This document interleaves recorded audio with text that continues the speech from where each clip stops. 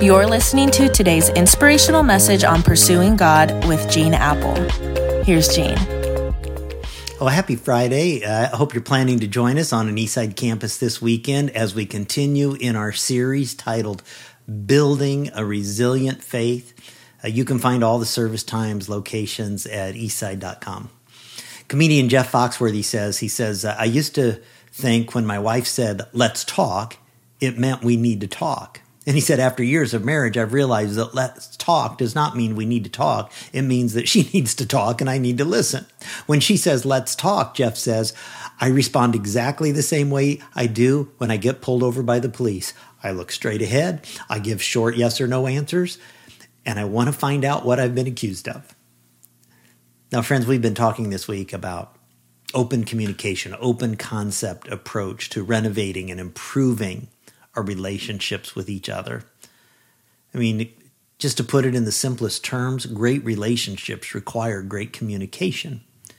And here's the last word from Ephesians that we all need, because many times, no matter how hard we try, we are not going to get it right.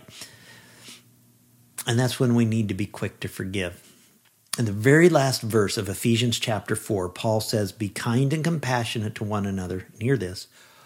Forgiving each other just as in Christ God forgave you.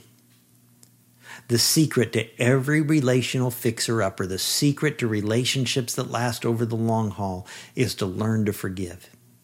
You don't wait for them to ask for forgiveness. You do it whether they ask for forgiveness or not. You say, why in the world would I do that?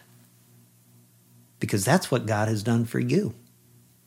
God forgives us when we don't deserve it. Jesus died on a cross for us when we didn't deserve it. If anybody had a right to be bitter, it was Jesus. Abused, lied about, rejected, mocked, crucified, and yet he prayed, Father, forgive them.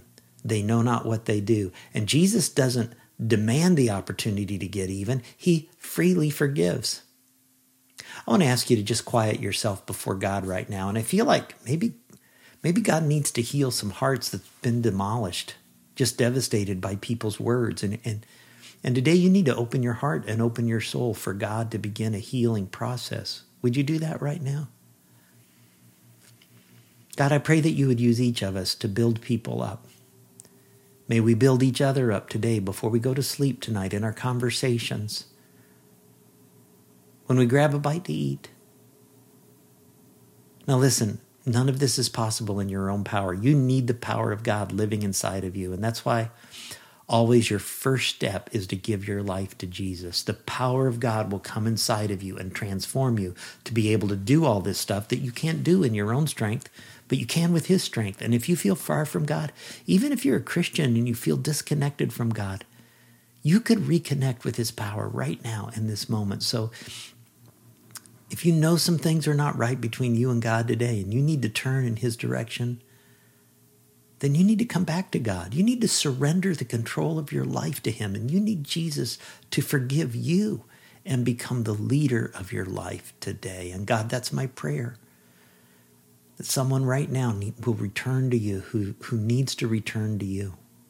God, not only do we need to give forgiveness to others, but we need to receive your forgiveness. And for anybody who's in need of it today, in need of amazing grace, I pray they'll reach out to you, and through the blood of Jesus Christ, that you would wash them and make them clean and white as snow.